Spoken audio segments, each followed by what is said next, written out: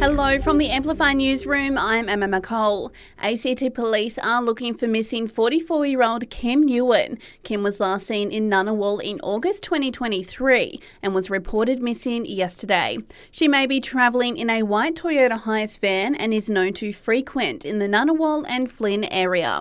Anyone with any info is urged to contact police on 131 444. The federal government has revealed the incredible number of firefighting appliances they have in the lead up to what's tipped to be a dangerous bushfire season. The Emergency Services Minister says across the country there are about 500 planes at the ready to drop water and retardant if and when it's needed this summer. Artificial intelligence could create a world where no jobs are needed. That's according to billionaire Elon Musk, who says AI will eventually be able to do everything. Anthony Albanese is today on his way to China for a 4-day visit in a show of stabilising bilateral relations between our countries. He's the first Aussie PM since Malcolm Turnbull in 2016 to make such a trip. Top of the agenda, restoring Australia's strong relationship with its most significant trade partner. Mortgage holders are bracing for more hip pocket pain, with the Reserve Bank Board expected to lift the cash rate when it meets on Tuesday.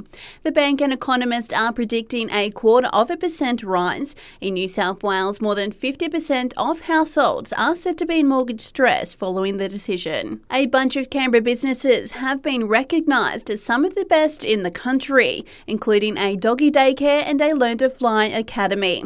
The ACT winners for the 2024 Telstra Best of Business Awards have been announced ahead of the national awards in February.